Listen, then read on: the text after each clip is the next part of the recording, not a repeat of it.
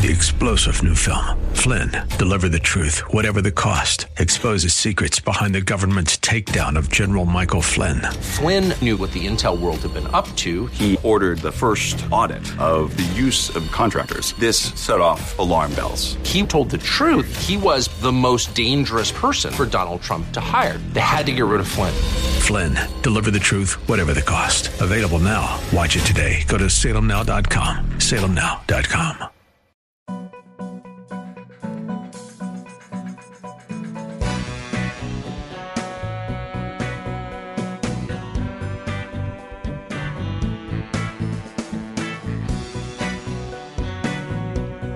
Here we are, Dennis and Julie, Dennis Prager, Julie Hartman.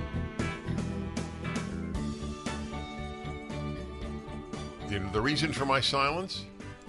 There are about 6 different subjects roaming my brain. But that's you at all times. At many times. Though men tend to focus on one thing at once. You know, that's my old thing. This is not even the topic, but this is classic. We get sidetracked. But the sidetracks are... We could call it the Tangent sidetrack. Hour. The what? The Tangent Hour. We had an episode called The Tangent Hour. That is exactly right. I just want to say, when women say to a guy, this is one of my funniest lines, if I have to admit it. I love talking about men and women. I used to give speeches on men and women more often, but the world is falling apart, so I'm speaking about the world falling apart more.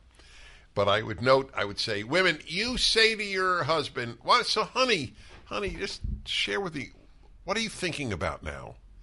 And the classic male answer is nothing. And needless to say, she doesn't believe him because no woman has thought about nothing since Eve. Okay? And Eve since didn't even think about nothing. That's right. I'm saying that's correct. And Eve didn't think about nothing. Exactly. So what I try to reassure women is he's not lying. I really can't conceptualize that. No, it's not that's truly right. difficult for Yeah, me because exactly. if I try to think about nothing, I'm thinking about how I'm trying to think about nothing, Right. and then no. I'm not thinking about nothing. Well, that's why my old line: if we got your brains, we'd commit suicide, and if you got our brains, you would just walk around free at last. I have a little bit of a tangent, though it will be quick because I want to hear all 6 of your subjects. I, on Timeless, recently interviewed this lovely professor, Kathy Yandel. She's a professor at, I believe, Carleton College in Minnesota, if I'm remembering that correctly, of French studies. And she wrote a book, which, by the way, for our listeners, is a great Christmas present if you're looking for one that's cheap and people will enjoy this. Her book is a great Christmas present. It's called The French Art of Living Well, Finding Joie de Vivre in Our Everyday. It's pronounced okay. Joie de vivre. Sean is laughing, and when I did it on air, he stopped me and had me redo it. But she said it was joie de vivre. Well, she said it in her beautiful French Joie accent. de vivre. No, that's how she would have said it. Did she joie not, de Sean? vivre. She said it was joie de vivre. No, Yeah, she joie said de it- vivre. She said the way I was saying it was fine. But Sean, every time I said it on the episode, would crack up in my ear. It's very distracting. Very. Anyway. His role is to hurt our show. And he succeeds. Okay, go ahead.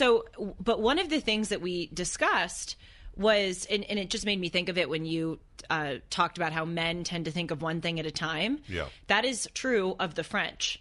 They tend not to multitask in the same way. So enjoy the moment. Yes. The moment. Yes. And she said they just have more of a sense of letting time pass. They find that to be more acceptable, and they don't multitask. If they're having a conversation with you, they're in it. If they're eating, that's a they're very in it. good rule for enjoying life. And her book has all of these. If you can do it, tips. I can Right. do it. I call it compartmentalizing. Otherwise, you can't get through life. I struggle to do that. I'm sure you do. I know you, and you're female. So between you and female, it's a difficult. But I have been able to do that because I've been tested, and I have been able to compartmentalize, and it was life saving. So I have an interesting thought in light of the holiday season we're now in the midst of, between Thanksgiving and Christmas. And I could include Hanukkah, but the vast majority of Americans are having Christmas. So I just want to make it clear I'm not being discriminatory against my own religion. Okay, so here is a very you'll really get a charge out of this. So there was an article, and I can't remember. It was a major outlet, but I don't remember. It was the New York Times. I don't remember. And it was the biggest. I'm paraphrasing, sort of the biggest holiday meal wreckers. Wreckers, yes. So, what subjects are the most likely to wreck your family Christmas dinner or Thanksgiving dinner? So this was published right before Thanksgiving, and then I did it a show on this. That's one of the great beauties of talk radio. I was going to say, this is a tangent, but it's worth just noting. You know how lucky you are to talk to all these wonderful people that you get to interview. I do, Julie Hartman? Yes. Oh, yes, of course. It is a gift of this profession. Gift. That many of them are terrific people. Oh, absolutely. And callers. I mean, when I That's right. guest host your show, I learned so much from That's callers. Right. So I bounced this thing off callers. So I'm going to ask you, this is great. What do you think? Maybe they're wrong. I'm not, this was not, given by God to Moses, but maybe they're right. What do you think they listed as the single greatest dinner wrecker subject? And who's they again? I don't know. New York Times, well, Wall Street Journal. Matters who No. Believe it or not, this was neutral. Okay. Yeah. I mean, I would say politics. That's what I would have said. It's exactly what I would have said. Correct. Or religion, not no, because that was lower on the list. It was on the list, but right. It was lower than politics. The number one thing is politics. So right. what did they say? That was number 2. I was actually surprised at number 1, but when I bounced it off listeners, it was a lot of verification. Family issues. Oh, my gosh. Well, I mean, that's a given, but I wouldn't. Well, why is it a given? I mean, it's not a given. Well, you guessed politics, and I guessed politics. I just think that is so off limits that people but wouldn't it's even. not. But that's the point. If it's the biggest single problem subject at a holiday meal, it's not a given. That's why it's so interesting. And to you and me, maybe I can't speak for you. Seriously, in this case, I don't know.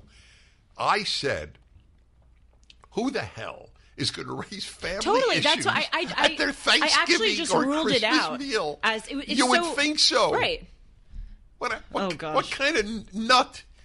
You're going to bring up crappy family problems at this, once or twice a year lunch or dinner? This is a whole Dennis and Julie episode unto its own, but there are some people in the world who just can't control themselves in many different ways. That is a good point. In many, many different ways. That's an example. That is an example. And you know what? We tend to think of people who lack control as those who overeat, those who overdrink, those who are addicted to cigarettes. But no, there are people who cannot emotionally regulate themselves or cannot read the room and put other people's... I have not shaken your hand. I know. We've never done this on Dennis and Julie. In 2 years of this. I know. That's a moment. That is such a wonderfully placed point. Oh, well, it's huge.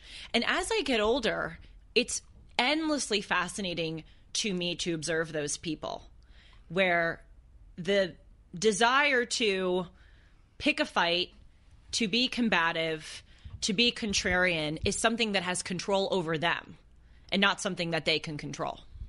But it's superb, but you added a double, which caused me to shake your hand. Can't read the room. That is such a big deal. Can't read the room. Like, wait a minute.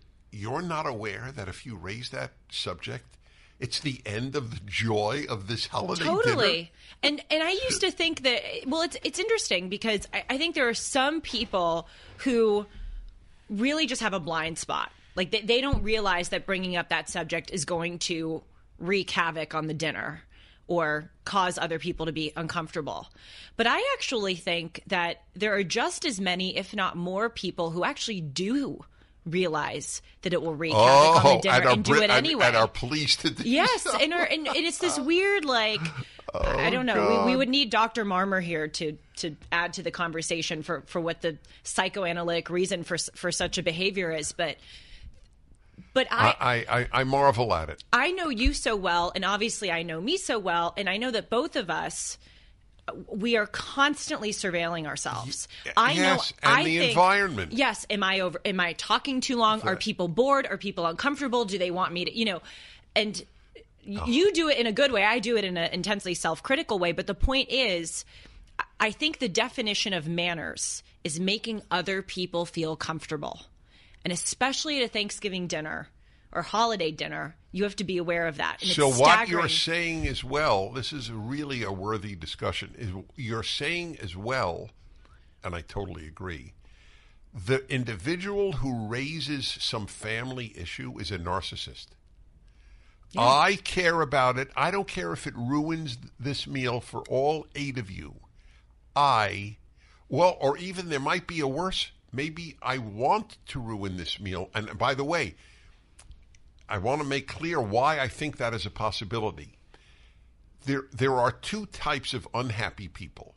Unhappy people and unhappy people who want others to be unhappy, who resent happy people. Not all unhappy people resent happy people, but many do.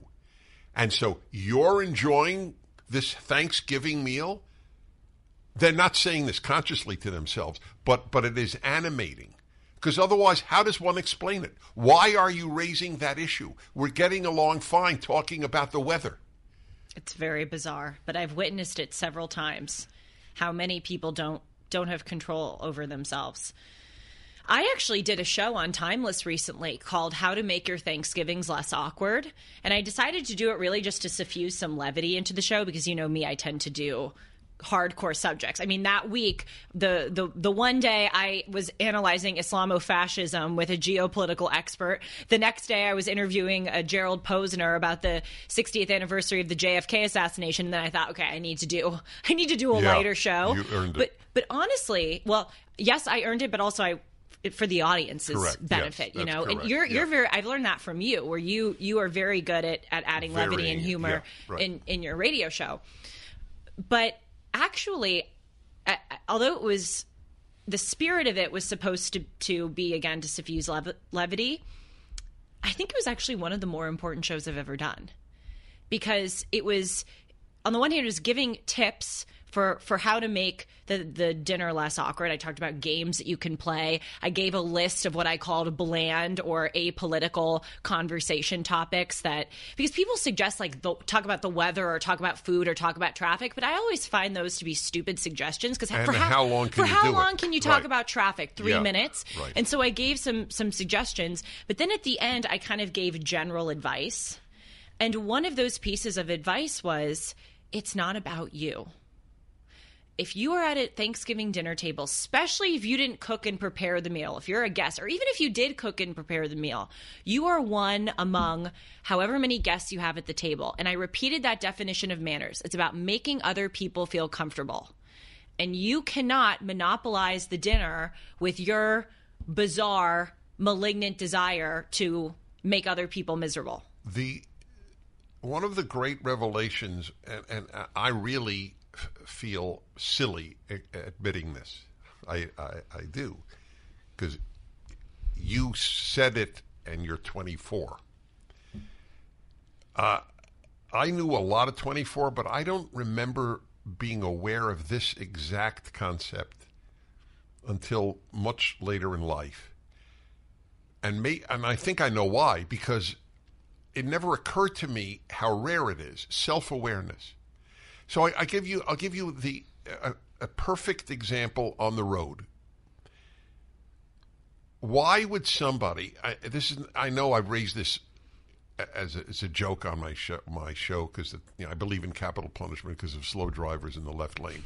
But even more remarkable, most every city in America has what's what is called a diamond lane or an HOV, high occupancy. Carpool lane. Carpool, high occupancy vehicle lane. They all have different names. Okay. Why would you, it's almost always one lane. Why would you go slower in the high occupancy vehicle or diamond lane or carpool lane than they are going in the non-carpool lanes? Why are you in that lane? Is my question clear? Of course, yes. The lack of self-awareness has to be total. I am going slower than the traffic in the other 4 lanes, or 3 of the other 4 lanes, or 2 of the other 3 lanes, whatever it is, but I'm taking the space, and 40 cars are behind me, and they don't know it. See, but this is our classic debate about leftists.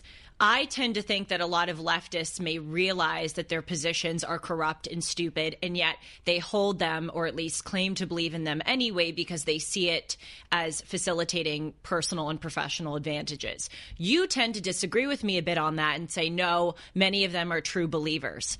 Now, bringing it back to the slow guy in the carpool lane. By the way, just to give an example, because I always think it's critical, men give birth is an example. Right. Okay. Yeah. Do the people who say that really believe it? I think if you gave them 100% effective truth serum and said, can men give birth? I think most of them would say no.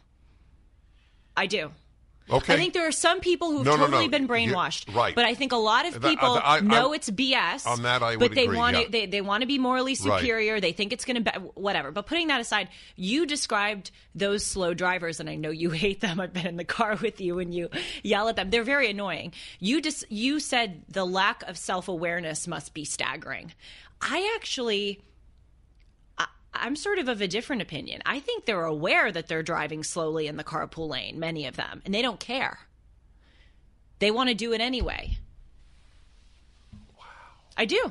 You may have a darker view of human nature than I do, and mine and is you have dark. a pretty damn dark view. Yeah. Right. So I am going to screw it up for all those behind me. Yes. Because why? What is the satisfaction or the rationale? I can. It's made for me because I have someone else in my car? I think I don't even think they're thinking about other people. Well, that's I think okay. they're going. Then that's what I mean by self-awareness. Okay, I hear you, but I think to some extent they're aware, but they're doing what they want to do, and they're aware that it's wrong to go slow in the fast lane, but they don't care, and that's different than being totally unaware. What'd you say, Sean? Sean has a darker view than either of us. What is your view? Yeah, they relish the fact that it's ticking me off. Yes, I think a lot of people are like that. No, seriously. Really? Oh, yeah. All right, what is the satisfaction in that? I'm missing it. Okay, you and I can't understand that, right? Yeah. It's the mistake. Clear thinking people make the mistake of thinking that other people think clearly. So let me get back to the don't. original point, because it's important that we do. We're asking about the people who start conversations on issues that will only lead to tension at the holiday table, correct? And you added the excellent point, the lack of self-awareness. So now applying what you're saying and what he has said from the slow driver in the diamond lane, or what do you call it, the carpool lane, maybe they're happy to screw up the dinner. I think what I said instead of self-awareness was self-control. You added that, which is worthy of getting into as well. Right. That raises its own world of issues, and I will get to it. I just want to I'm trying to understand what neither of us relates to. See, if somebody says so-and-so robbed a bank, there's nothing in me that asks, gee, why would he do that? Mm-hmm. Right? We totally understand why someone would rob a bank. They want money, and they want to get away with taking it away. Okay? Mm-hmm. It's nobody questions why did they rob a bank. Okay? I'm questioning, why are you screwing up the very dinner you're at? This Christmas, the new film from director George Clooney arrives. It's a rag to riches absolute crowd pleaser based on the #1 New York Times bestselling book. The inspirational true story about one of the most difficult sports in the world and the 1936 University of Washington college rowing team that competed for gold at the Summer Games in Berlin. It will inspire you. This team rowed out of need to eat, need to sleep. And it gave them an edge that captures the power of working together to overcome all odds while rowing for America. They don't make movies like this anymore, and it's filled with wholesome content that makes it the ideal multi-generational movie for the holidays. Joel Edgerton and Callum Turner star in this exciting and incredible story of courage, hard work, and determination, showcasing America at its best. Believe in each other. Believe in the impossible. The Boys in the Boat opens Christmas Day in theaters only. Get tickets now. boysintheboatmovie.com. All right, the two types of unhappy. He says, my comment, the unhappy who are unhappy and the unhappy who want to take away your happiness. Did you ever know somebody like this? Okay, fine. Do you have a thesis onto what is animating? Because lack of self-control might be, but I don't think it's the whole thing. I think the person who I'm thinking of who is like this, who brings up conversation topics at the dinner table which are not conducive to a pleasant experience, and in fact creates a lot of discomfort. I think that this person is having a totally different perception of what is going on at the table. I think that this individual reads into certain comments more than I might, or is aware of or contriving certain dynamics in, I'm going to say their head. I'm not saying it because this person is a they. I'm just trying to, keep everything concealed. I think that there's actually a different perception of reality going on that is animating this individual to make certain comments. They're perceiving what? That they are being slighted. Oh, fascinating. Even though it may not even be about them. Yes, that they're being slighted, yes. Well, so I said narcissism might be one of the roots of this. Yes, and I think a lot of people, we all carry baggage in our own lives, but I think that some people have dynamics from their childhood or from other parts of their lives that they carry into different situations. Have you seen the video I made, which I co-wrote with Alan, for goodness sake? The one I made from the 1990s. Everybody should watch it. It's free. It's on the internet.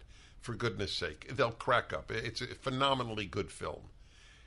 And one of the scenes, these were my ideas put into action on a video, on a film.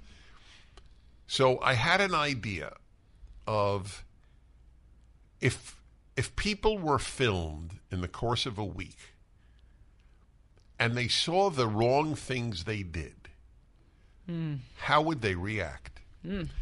It's a very powerful scene, and one of them is where there are a few examples, but one is where they took up 2 parking spots. By the way, someone does that here. Oh, no. I think they should be left. I'm leaving a note on the car. Oh, I wish you would. Narcissistic. That's correct. Yes. So this is a really, really significant question.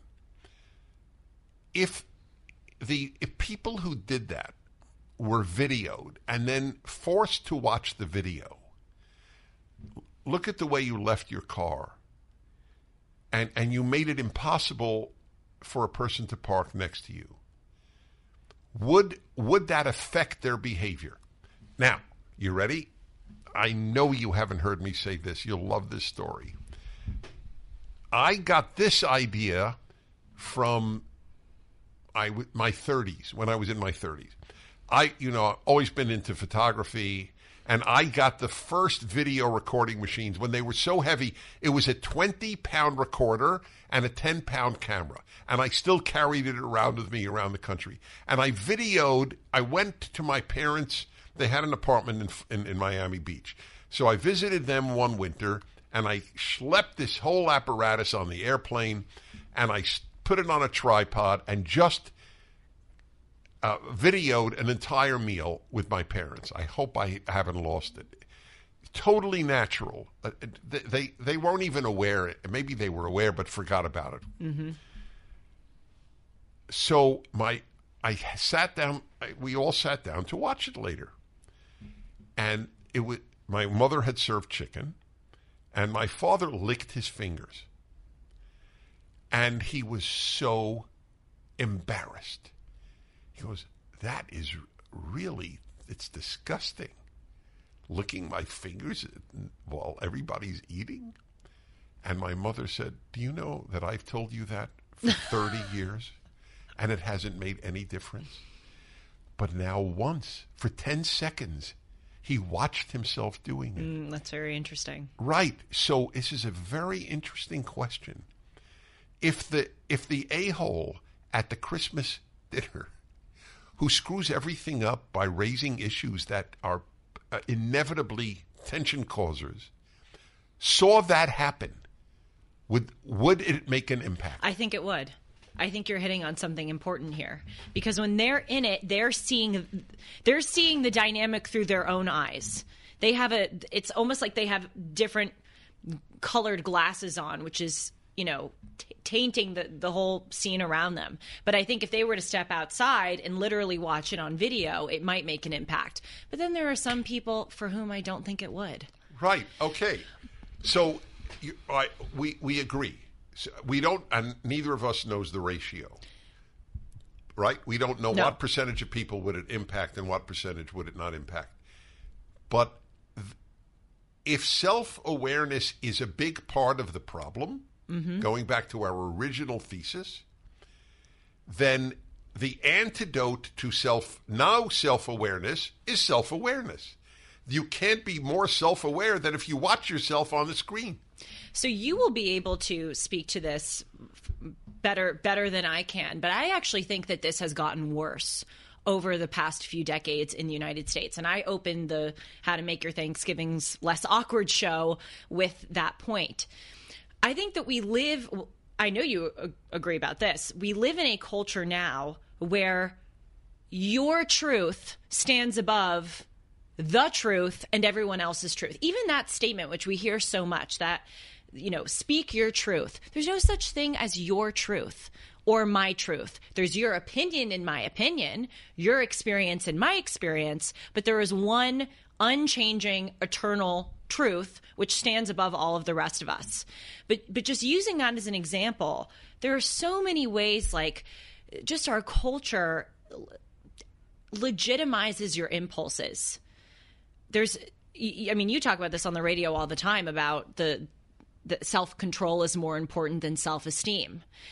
But if you look at so many of the issues that are, prevalent in the political sphere, a lot of them go back to this cult of self, me, what I want should stand above anything else. Look at trigger warnings. I have a right not to be offended.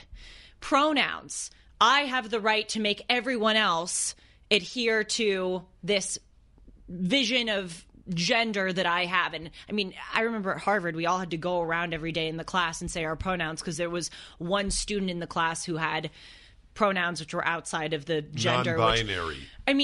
Look at student loan forgiveness. I shouldn't have to pay back my student loans.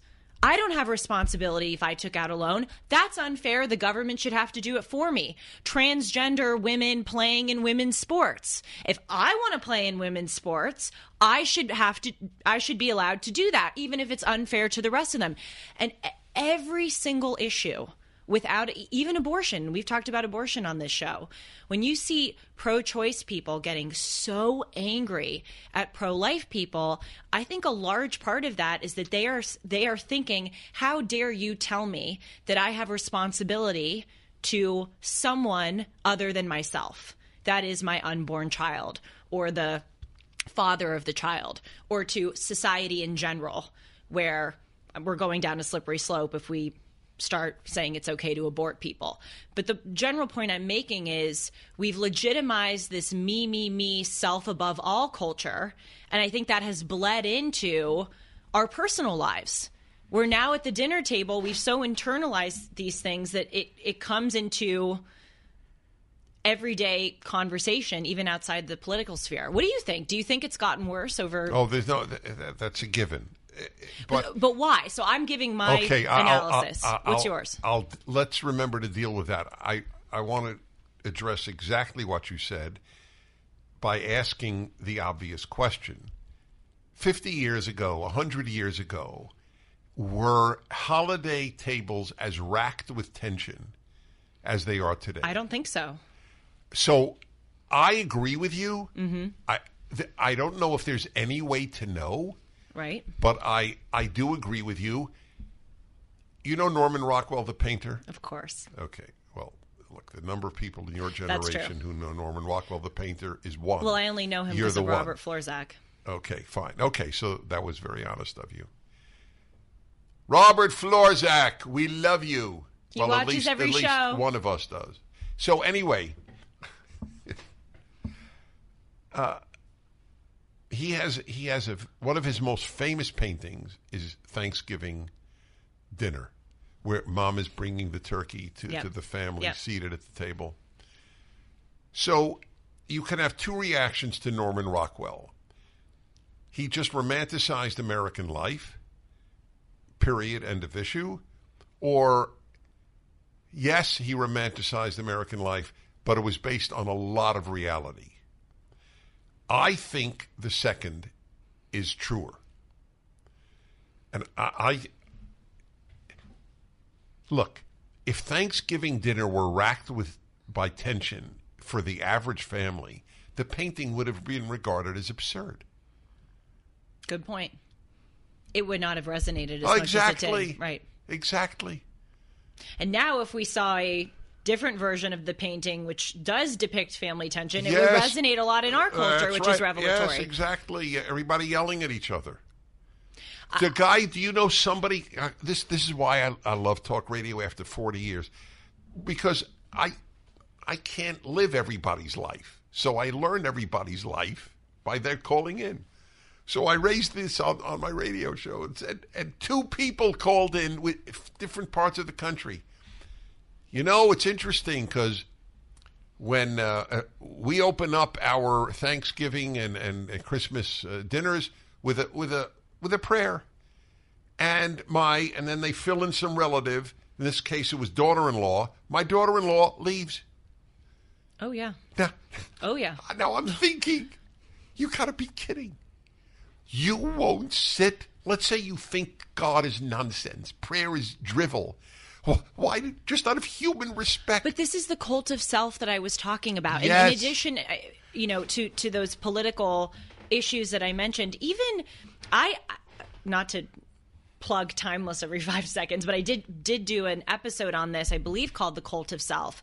And I started the show by playing a compilation of clips of politicians talking.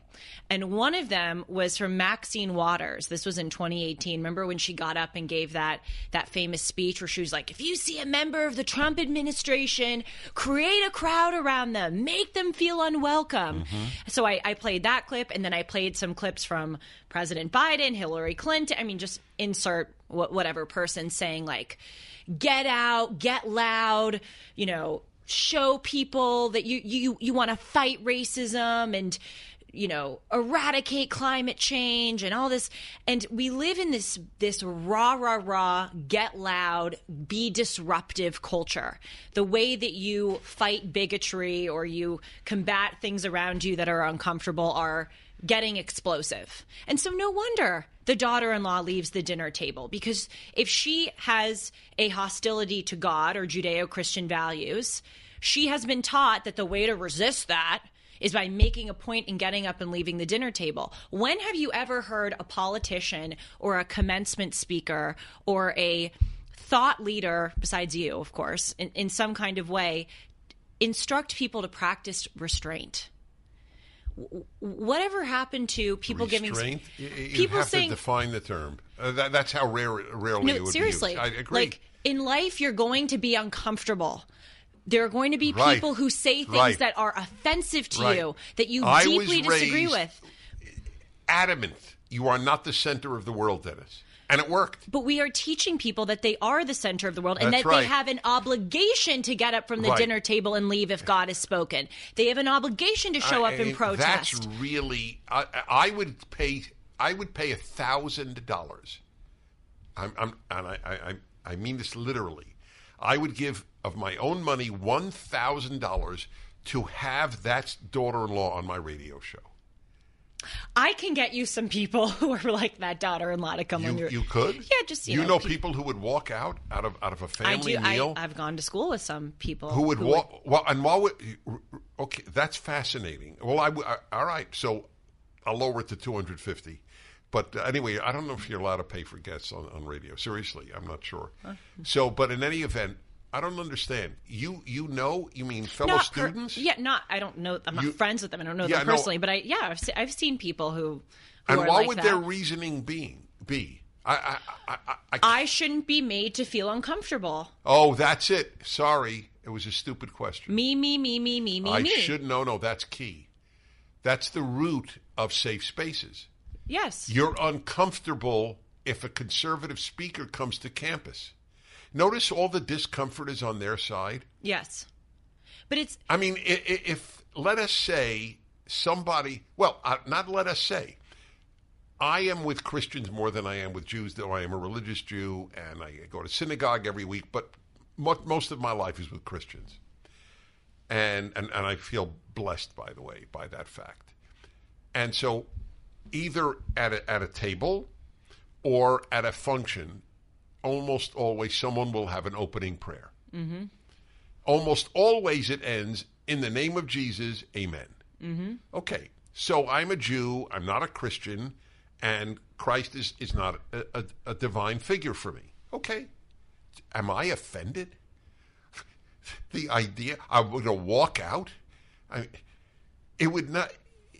It's not only narcissistic, it's actually pathologic. And it's also morally wrong. What harm did that person at the dining room table do, daughter-in-law, that you have to walk out?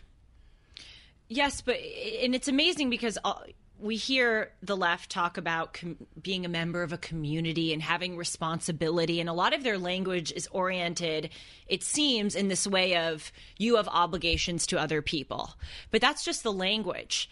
In practice, the things that they really encourage you to do are to disregard your responsibilities that you have to other people and just do what... Responsibilities to other people's in the macro. I will fight racism, but in my personal life, I will be a selfish bastard. Right, but they're not really fighting. I know you agree on this. They're not really fighting racism. No, I know, but that's These are just words. Of course they are. But my point is, and this I have made all of my life, we have macroized morality. If you have the right positions, you are a wonderful human being. Very good point. You fight climate change, you are a terrific human being. That is what enables these young people who fight climate change and stop all the traffic in San Francisco or London, or smash valuable paintings and then tie themselves or paste themselves, glue themselves to the wall in a museum. We define what is right. Mm-hmm. And they also have a perception of life that there's a way to make it perfectly fair and perfectly equitable and without any discomfort. And if there's one thing, I've actually thought so much recently about what kind of commencement address I would give if I were speaker at a graduation ceremony. And I think I would just hammer, because we hear, and we've talked about this on Dennis and Julie, we hear these speeches which are either very political, encouraging you to go out, fight climate change, fight racism, fight transphobia, or we hear these speeches about like how some very obscure, immensely successful person made it, like a Mark Zuckerberg or an Elon Musk. And if if you're creative enough, you can make it too. And I think both of those are just so wrong for different reasons. If I were giving a graduation speech, I would just hammer home the point, life is really hard. You are going to be treated poorly. You're going to have bad things happen to you that you don't deserve. You're going to encounter tragedy. And it's not all of life, but discomfort in life is a feature, not a bug. Expect it. And the sooner you learn how to deal with it. Did you make up that line? A feature, not a bug? Yeah. No, I heard it. Oh, folks. I heard it. That is impressive that she would acknowledge that. Well, as you say, yeah, you have to cite a source. There are many good reasons to buy gold and silver. Bank failures, digital currency volatility, emerging market countries trying to topple the dollar as the global reserve currency. Julie Hartman here for AmFed Coin and Bullion, Dennis's choice for buying precious metals. If you ask AmFed owner Nick Rovich to simplify the case for precious metals, he'll tell you when President Roosevelt recalled the gold in circulation and paid people with paper money, they received a $20 bill for a $20 gold piece. Today, that $20 bill won't even fill half of your gas tank, but the gold piece is worth about $2,000. Which would you rather own? Now, let's simplify the reasons to use AmFed Coin and Bullion. Nick's been in the industry for over 42 years, and he's proud of providing transparency and fair pricing to build trusted relationships. If you're interested in buying or selling, call Nick and his team at AmFed Coin and Bullion, 1-800-221-7694, AmericanFederal.com, AmericanFederal.com. That is a great line. Discomfort in life is a feature. No, I heard it. It's a very good line. Very, very good line. But people like they don't. I'll give you an example. I was at a what was the most recent Jewish holiday? Was it Rosh Hashanah? No, Sukkot. Okay, well, I wasn't at Pet Tabernacles. I think this was a few months ago. But I was at a Rosh Hashanah dinner at a one of my friends' moms invited me to their what do you call it, Seder. That's Passover. Okay, yeah. Sorry. They're a Rosh Hashanah meal, yeah. Yeah, Rosh Hashanah meal. And their family is liberal. They know I'm conservative. They're very kind to me, which I very much appreciate. But they had many dinner guests, and all of them were left-wing Democrats. And the whole, the entire dinner conversation was about Trump is evil and, thank God that there are certain, Democrat leaders. Up? I did, but the point was there were times in the dinner when I was angry. This is the comment I have to leftists. I'm going on a tangent, but it's relevant to this. Sometimes when people say to me, I'm repulsed by your beliefs, or often on the internet, they don't have the courage to say it in person. My response to them is, as repulsed and reviled as you are by my beliefs, I can promise you I am just as repulsed and reviled by yours. But I actually have manners, and I'm not going to troll you on the internet or resort to ad hominem attacks. I'm going to argue based on the merits of my positions. But I just want to make that clear. We conservatives are always so much on the defensive because we're having the vitriol spewed at us. We are just as repulsed by them as they are by us, but we actually have manners. So right, they're shocked to find out that we dislike Biden as much as they dislike Trump. But we don't make that clear. And I'm not saying that we should resort to their pettiness, but I think that in a dignified way, we need to remind them of that it's not just one way, because we're always so much on defense. But anyway, at this Rosh Hashanah dinner, there were times when I was very uncomfortable, where, one of them at the dinner was talking about gender-affirming care. And I think gender-affirming care, especially for minors, is one of the moral atrocities of our time. And so I'm just trying to paint a picture, especially for leftists listening, that, again, I was uncomfortable by things that they were saying, as they would have been if I were talking about my conservatism. But you know what I realized? I'm a guest in someone's home. When I am stepping into someone's home, it's their rules. I knew what I was getting into. They're liberal. They have every right in their home to talk about every liberal left-wing issue to their heart's desire. And if I agree to come, and if I'm a good guest, I shut up. So I hear you. Or if I challenge... This is a very interesting discussion in and of itself. So you are a regular guest at the Shabbat dinner that I attend virtually every Friday night. And virtually the whole crew is conservative, which is rare for Jews, but it is the case. I want you to know this you'll find of interest in light of what you just said. If I knew that someone of the left were attending the dinner, I would ask the group not to talk politics. I would want them to feel good and comfortable. Totally. I do. I mean. So no, you were saying it's their home. They could talk about whatever Right. they want. That is a very fair statement. But I'm giving an example of our home. It's sort of like my home because I'm sort of the inviter of a lot of the people who come. But I don't want to subject, especially not because just of the comfort issue, especially because of the number issue. There are a dozen of us and one of them. Right. And it's not right. Well, you have manners. And again, the definition of manners Yes. is making other people feel comfortable. That's right. And when I was at that Rosh Hashanah dinner, again, there were most of the people there didn't know me. I didn't know them. And they said to me, "Oh, Julie, what do you do?" And by the way, I just want to make something clear. I am very proud of what I do. I never hide it. Good. So, what did you say? Well, I actually that's dying actually to a little know. dishonest. When I say I never hide it, I never want to hide it, but there are times when I know how to package it differently. And so at this dinner I said I work in media. All right, and that's all you said? And they go, "Oh, what kind?" And I said, political talk radio. And that was And that's it. And they moved on. It's painful to me that you didn't say, among other things, I do a podcast with Dennis Prager. But you know why I didn't do that? Because it would have ruined their meal. It would have ruined, and I didn't. That's why. I didn't. They would have lost their appetite. Probably. Left-wing Jews. Well, you know what's so funny? Do not have pictures of me in their home. Well, you know what's funny, Dennis?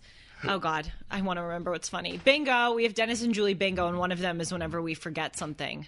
Damn, I just forgot my point. This happens to both of us.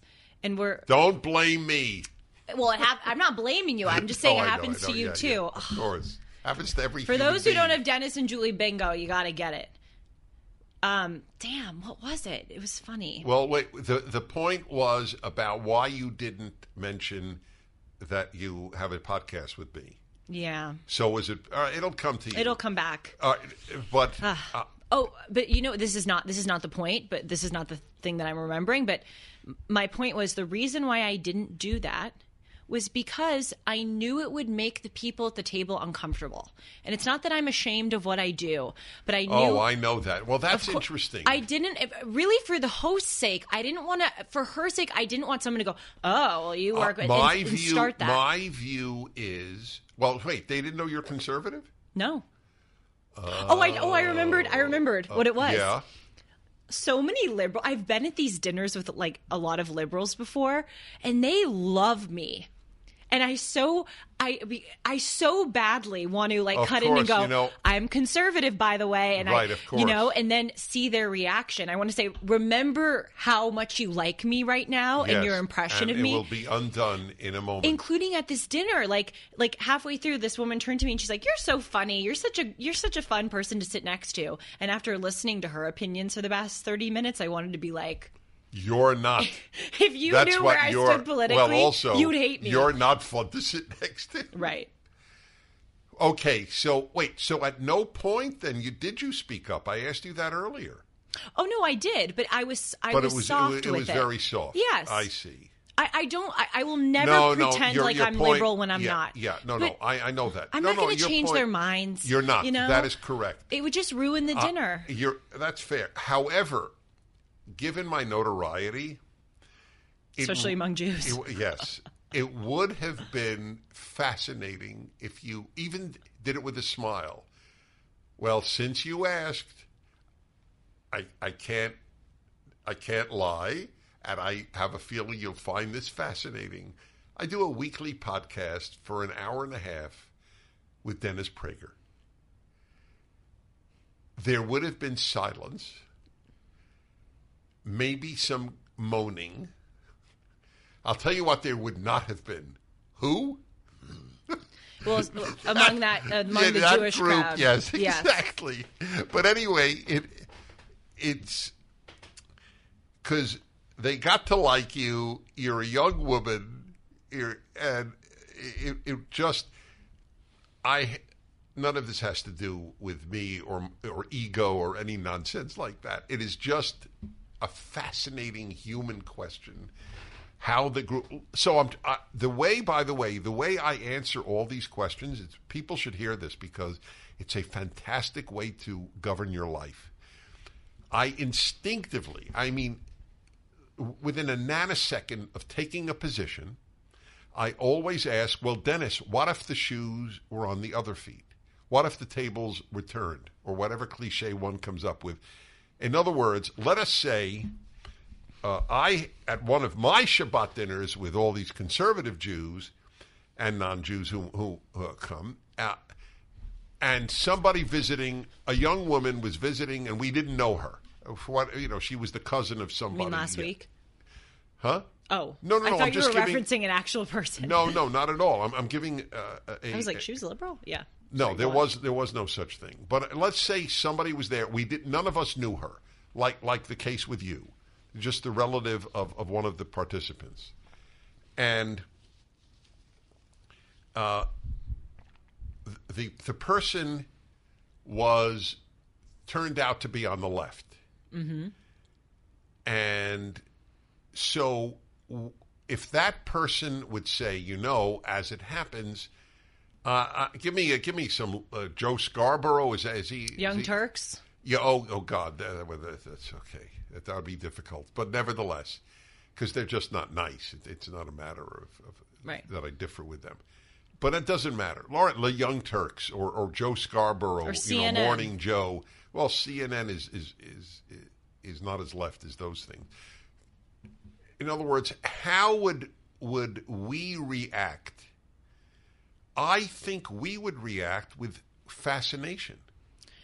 We would have wanted the young woman to speak up and, yes. and talk. So, yes.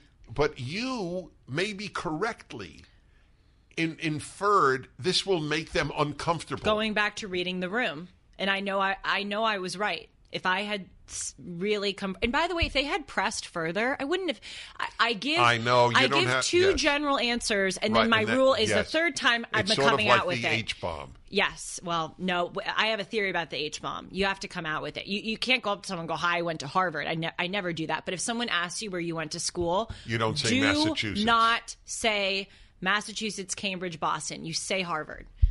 Okay, that's fair. But then again, you're damned because it looks worse if you're trying to conceal it. But that's right. That's with a good regard point. to this job, and trust me, I have been in many situations where I've had to perfect this practice. I have a rule: if it's in an environment where I know people will be made to feel uncomfortable or get antagonistic, time one I say media, time two I say radio, talk show hosting. Question three, I'm out with it. I'm not going to hide it. But so. I, having gone to college with 99% of liberal people, I'm very used to being in the position as the one that you just described, where someone says, I'm working for, AOC this summer, or I'm working for XYZ. And I actually was recently ran into a former classmate, and I said, "Oh, hey, nice to see you. What are you doing these days?" And she said, "Well, I am actually working at the White House for the communications team." And you know what I said? And by the way, I hate President Biden. I hate him. I hate the Biden administration. I think they are ruining and destroying the country. But you know what I said to her? I said, good for you. Good for you. Exactly correct. Okay, right. I'm not going to say, that's you're helping people ruin the country. Yeah, right. And I'm not going to fake like I'm super happy for her. So that's my point. I think that I reversed. Remember, I want to make it clear what I said. You were sensitive to the fact that if you said, I do a conservative podcast, or even worse, I do one with Dennis Prager every week, mm-hmm. that it would have caused palpable reactions. Discomfort, yes. Yeah. So, but it's not correct the other way around. If there was a guest at our table of conservatives on Friday nights, mm-hmm. a young woman exactly like you but on the left, we would be fascinated. If she said, "Oh, I work for the Biden White House," we wouldn't be offended. We wouldn't be hurt. We wouldn't lose our appetites. We would just tell us about it. And we wouldn't attack the person. So I think we can handle this better than they would have been. I think upset. Well, again, that's what you think. Yes. I mean, that's your point. Well, I know they would have been upset. But it harkens back a little bit to what I was saying earlier, where on the left, it is an obligation and a responsibility to get outraged. That is the way that we are taught to fight alleged bigotry or racism or whatever, antiquated thought, wrong thought. Sexist, intolerant, xenophobic, homophobic, exactly. Islamophobic, racist. We are taught if you don't get upset, if you don't get loud, if you don't get combative, then you are legitimizing and allow the bigotry and allowing the bigotry to exist. On the right, and I have said this many, many times on the show, but it can't be said enough. I am right-wing on many, many issues, obviously. But there are some issues, abortion being one of them, where I get very, very conflicted. And I am at times sympathetic or understanding of the left-wing view. I have guest hosted your show countless times. I have said on your national radio show, as well as on Dennis and Julie, that I am conflicted on the issue of abortion. I have never once gotten a mean, nasty, cancel culture email from any of your... Or has anyone asked Salem not to have you on? No one ever... And or has Salem said, Salem has run never, by evangelical never, Christians? Ever, and they deserve enormous credit for that, among other things. That's correct. They have never told me what to say, what to think, and they Larry Elder is one of the heroes of Salem Radio for years. And he's for same-sex marriage, and everybody knows it. But I tell people that on the left, I go, because they especially think like your audience are super right-wing nutbag. They have this crazy distorted view. But your audience is not crazy right-wing nutbag, but they are right-wing and they are mostly pro-life and deeply committed Christians. And I tell that all the time, that abortion thing, and I say, again, like, doesn't this say something to you about the state of conservatism or the right in America, that I can go on one of the most popular national radio shows in the United States with millions of listeners and feel comfortable saying that I'm conflicted on the issue of abortion and I've never been canceled for it? It really is amazing. Now, I've gotten emails of people saying, hey, Julie, I heard you say this. I got one actually this morning from someone saying, I want you to reconsider. Here are some videos I'd like for you to watch. But it's always so conciliatory because on the right, if someone disagrees with us, we try to win them over based on the merits of our argument. And I think we have a greater view that disagreement is okay, and it's what makes our country our country. On the left, if you don't shout people down, you are somehow legitimizing bigotry. How did we get off on this thing? I know it's the general discussion of manners, and I was talking about the Rosh Hashanah dinner. Yeah, that's how we got onto that specifically. But back to the original thing was, who causes the tension at the holiday table? Why would you do that? So you'll like this. I wonder, I know I've said this to you privately. You'll know if I've said it publicly. Yes. To you. I'll know what episode. I'll know what time in the episode. The date we recorded the episode. Yes. The day the episode was aired. So have I told you what I actually said to my daughter-in-law one time on the phone? No. Oh, well, you might. I hope you don't. I hope it's the first time I'm mentioning this. So I was talking to my wonderful daughter-in-law. My oldest son's, I have two daughters-in-law, my older one, and she's been my daughter-in-law much longer than the younger one for obvious reasons. So I was telling her, I want you to know what I want to be in your and David is my son, in your and David's life. I want to be easy. You said that. Oh, sorry. Go on. Go on. What? No, I've said it before. I don't know if I said it on Dennis and Julie. You said to me recently. No, I don't think so. You said it to me privately, but not on this show.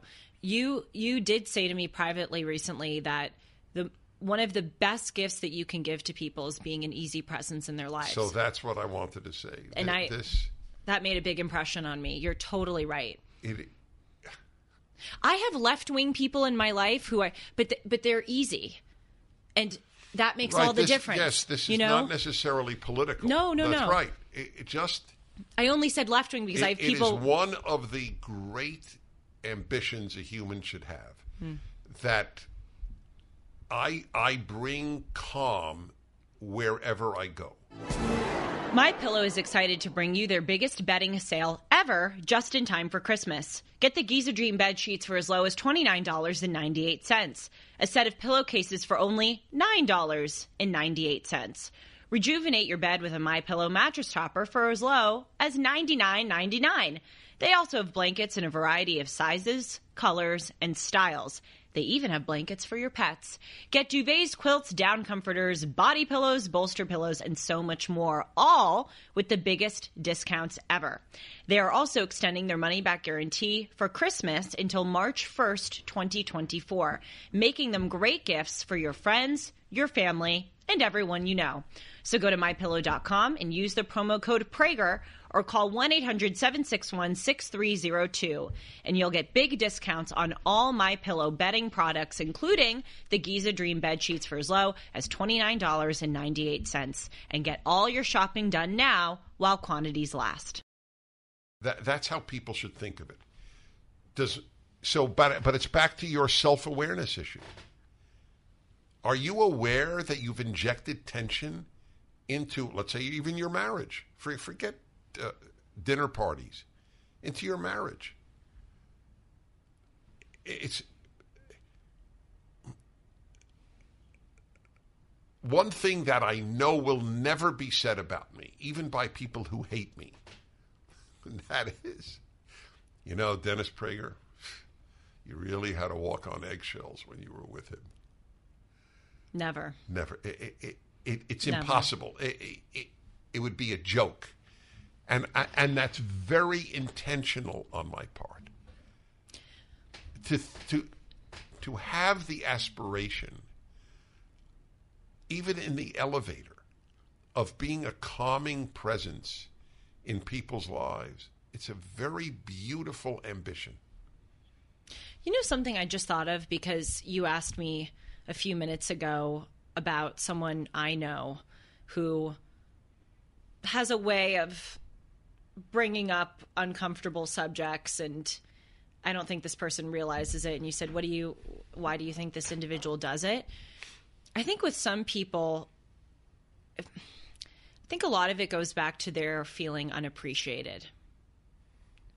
That's just kind of a through line that I've noticed with people who do this, that they feel misunderstood or unappreciated, or like the people around them aren't grateful for them. And I think that instead of saying I feel unappreciated, they want to make the people who they think don't appreciate them uncomfortable.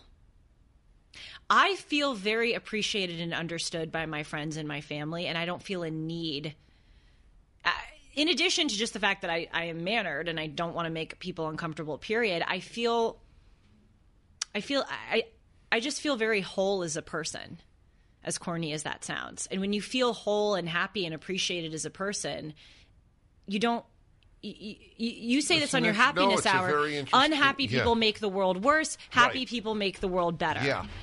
Even if someone at the dinner table is, being rude, or someone made a nasty comment about my job, I feel like I'm good, for lack of a better term. I feel like I have people in my life who get me and appreciate me, even if the people at the dinner table don't. Okay, so let's say... And I don't feel a need. Right. You don't feel a need. Finish the sentence. I don't feel a need to get into it or to make things... I'm happy to let some zingers go and just be polite for the greater good of the I think gathering. You're right, but I'm trying to fully connect feeling underappreciated and causing havoc. You're tying them together, and yes. I don't see it. I think you're right, but I don't entirely see the connection. I think that some people don't want to come. It would be more mature and more effective if they came out and said, I feel unappreciated by you, or I feel misunderstood by you. But they don't view that as an option, or they don't use that tool in their toolkit. And instead, I think they somehow, by making other people uncomfortable, they feel that They become significant? No, I just think it's that they are upset at the other person for not appreciating them, and it's somehow nice for them to make that other person feel uncomfortable. It's sort of like, you hurt me, I'm going to hurt you. He has a thought, Sean. He thinks it's more about control. They don't have control over... Oh, that's good. I can't hear him. Yeah. What did he say? I hate to admit it. He has a good point. 1 minute. Happens once a year. Less. What did he say? These are people who have so little control that this gives them control. I can wreck the dinner is an act of control. Yeah, I mean, and look, obviously... It gives you power. Better than control, power. Yes, that's right. So, as he said, he's right. I have no desire to control others, so I literally don't understand. It would be like saying to me, why does somebody eat grasshoppers? I don't understand that, because I have no desire to eat grasshoppers. I have no desire to control others. So, and neither do you. So it's not self-praise. It's just I know me. And therefore, it's hard for me to imagine it gives one satisfaction to do so. But I totally agree with Sean, and I hear where he's coming from. And obviously, this is not a one-size-fits-all. A lot of different people have combinations of these things, or some more than others. But you don't feel a desire to have control over other people. A, because that's your nature, and B, because I think that I'm fulfilled. Yeah, you're fulfilled. That's what I mean. When you're not, that is your point, and I think it's legit. I just wanted to make I think you're both right, and I'm not being, just sweet guy. You're right, equitable. And you're right. You're not differing in any event. There are a lot of geneses or etiologies to this mode of behavior, but it demands explanation. Why did you screw up our Christmas dinner? That demands an explanation.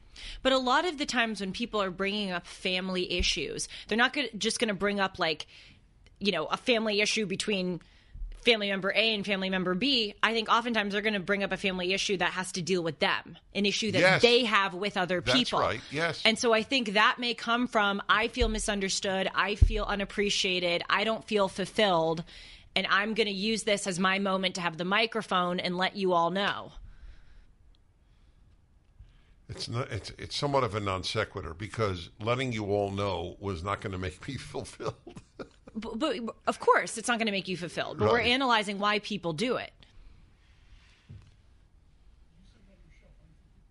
So, yeah. So let me summarize something here, or bring it to one of the 5 determinative principles of my life. Actions matter infinitely more than feelings or thoughts. It is a crusade of my life. I have been somewhat successful. I don't think you could change that person's thinking. No, you can. That's another thing I've really learned. But you can change their behavior. Can you? Yeah. Yes. Not everybody's. Back to my roadway analogy. Okay, sir, you're going slowly in the diamond lane, in the carpool. Carpool. I never use carpool because it's July. I never use diamond. You know why? Well, they all have diamonds all over the country. Oh, but including in L.A. You ever noticed that? Because you probably never travel with anybody. Okay, so the reason I don't use carpool because it's a lie. Nobody's carpooling. Right. It's true. It is true. It's the funny. whole thing is a fraud. We should true. talk about that one time. We live in a world of make believe. You're so right. 1% of those in that lane maybe are carpooling. It's so funny. It's so true. Of course. When I'm actually traveling, thought that today. Of course, I'm traveling. If I'm traveling with my wife, is it because she decided not to take her own car? I brought my uncle to work today, and I said, "Oh, we can go in the carpool lane." Yes. And I thought it's so stupid. Of course, I'm taking him to work. It's a fraud. We're It's not a carpooling. 100% lie. Right. And they keep it. It's an unbelievable thing. Unbelievable to me that everybody buys the lie that it's a carpool lane. Okay. Anyway, I want to bring it back to that. Here is the interesting question. Which would be more effective? And it's almost a rhetorical question. It's so obvious. If we announced, if you are in the carpool lane and you are driving slower than the lane next to you in the non-carpool in the regular highway, get out or you will get fined. Okay? Or we appeal to your understanding of the situation that you're blocking vast numbers of cars who want to go faster because they're in the carpool lane. Which do you think would be more effective? It's rhetorical. Everybody knows the behavioral approach is more effective. That is true almost everywhere in life. Okay. To get to the issue that has caused me a lot of grief, but I don't care because I have one life and I will tell the truth. The way in which you stop adultery, overwhelmingly, is to tell people not to do it. That it is wrong and God doesn't want you to do it and society doesn't want you to do it and your spouse doesn't want you to do it. It's wrong. Rather than, don't you lust after anybody else. I am convinced that the behavioral approach is far more effective.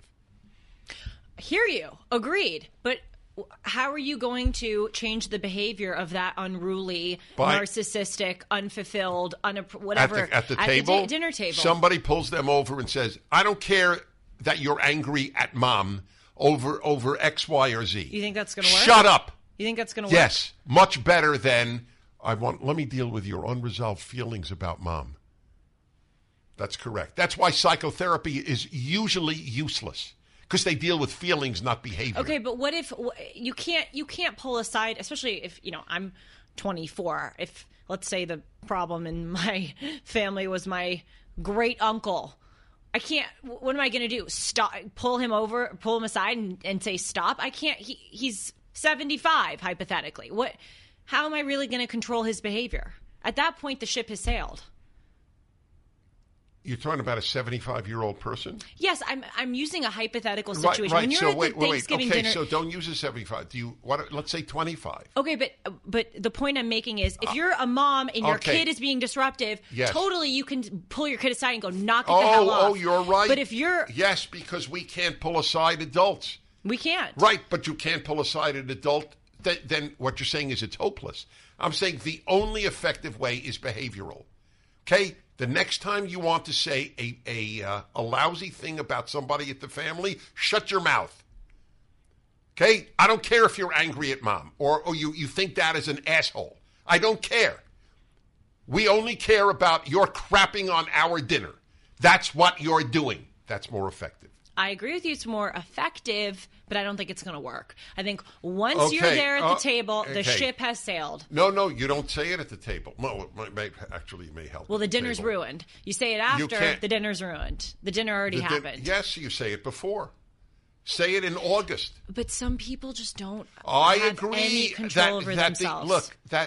You're right. Oh, they don't know. What'd you say? Control over themselves. No, they don't want to control themselves. People do what they want to do.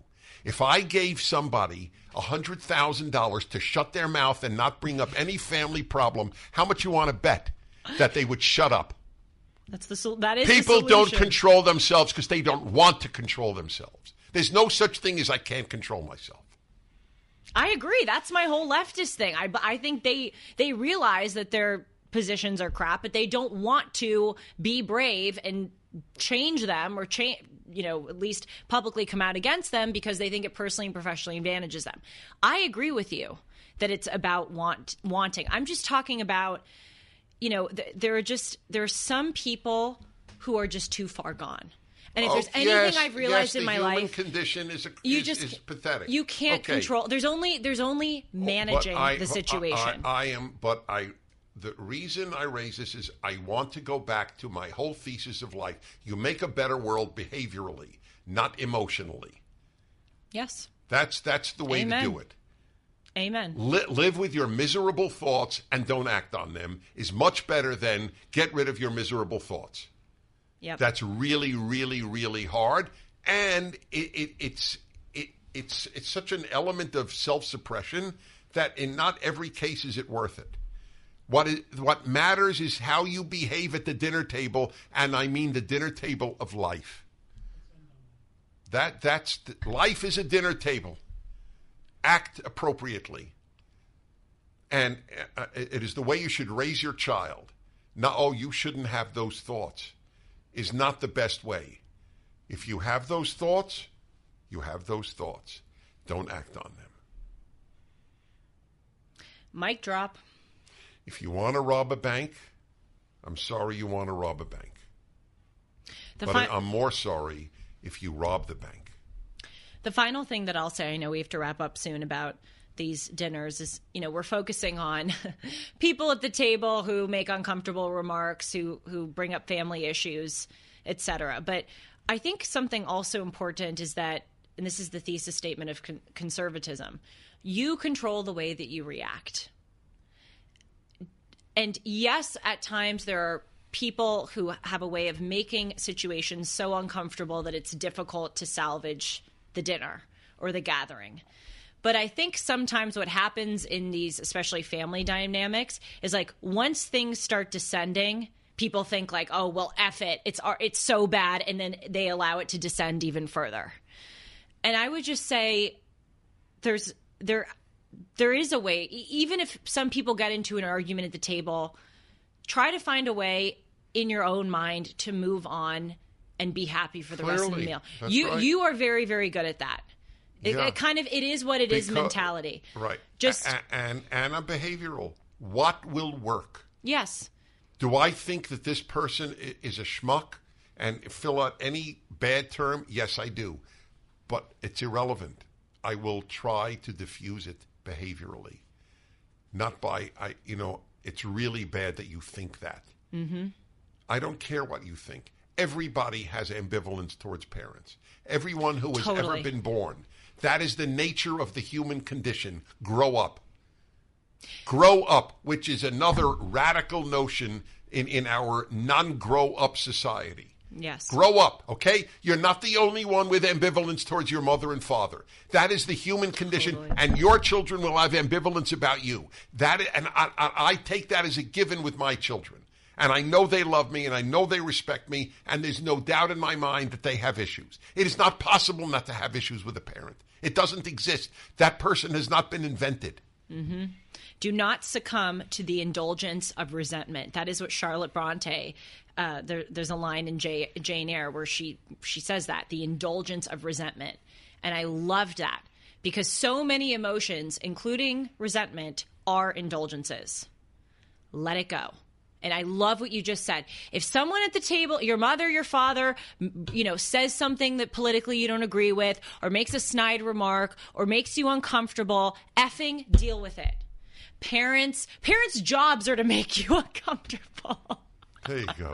No, everyone has it. Everyone has it. Deal with it. Is it fair? Should they not have said it? Yes, They should not have said it. Get over it. Don't go to a safe space. Get over it. Have a happy rest of your dinner. Tell everybody how to get in touch with us. Julie@julie-hartman.com is my email. I'm not going to ask Dennis this time for the sake of time. Because that would ruin the dinner. That's right. It would prolong the episode as well. You can follow me on Instagram and Twitter at Julie R. Hartman, and you can follow Dennis at the Dennis Prager. I have not been elevated to the status of the, but you are the Dennis Prager, and that is your handle, which I'm sure you're aware of. No, I'm not, but it doesn't matter. Happy holidays, everyone, and Merry Christmas. We're not there yet, but thank I know. You. Shalom.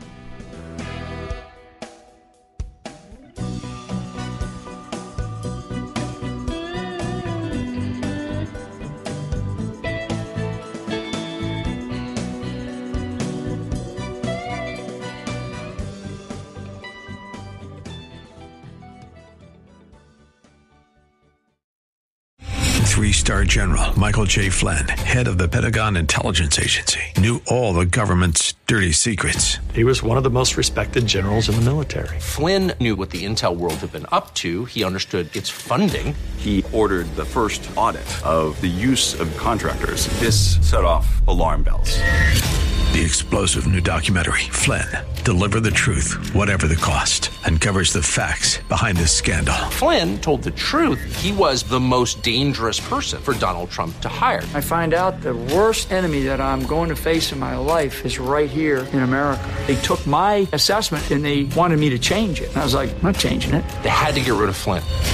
With in-depth interviews, archival footage, and never-before-seen personal records of the man behind the headlines. I just felt like I was drowning. Flynn, Deliver the Truth, Whatever the Cost. Available now. Watch it today. Go to salemnow.com. salemnow.com.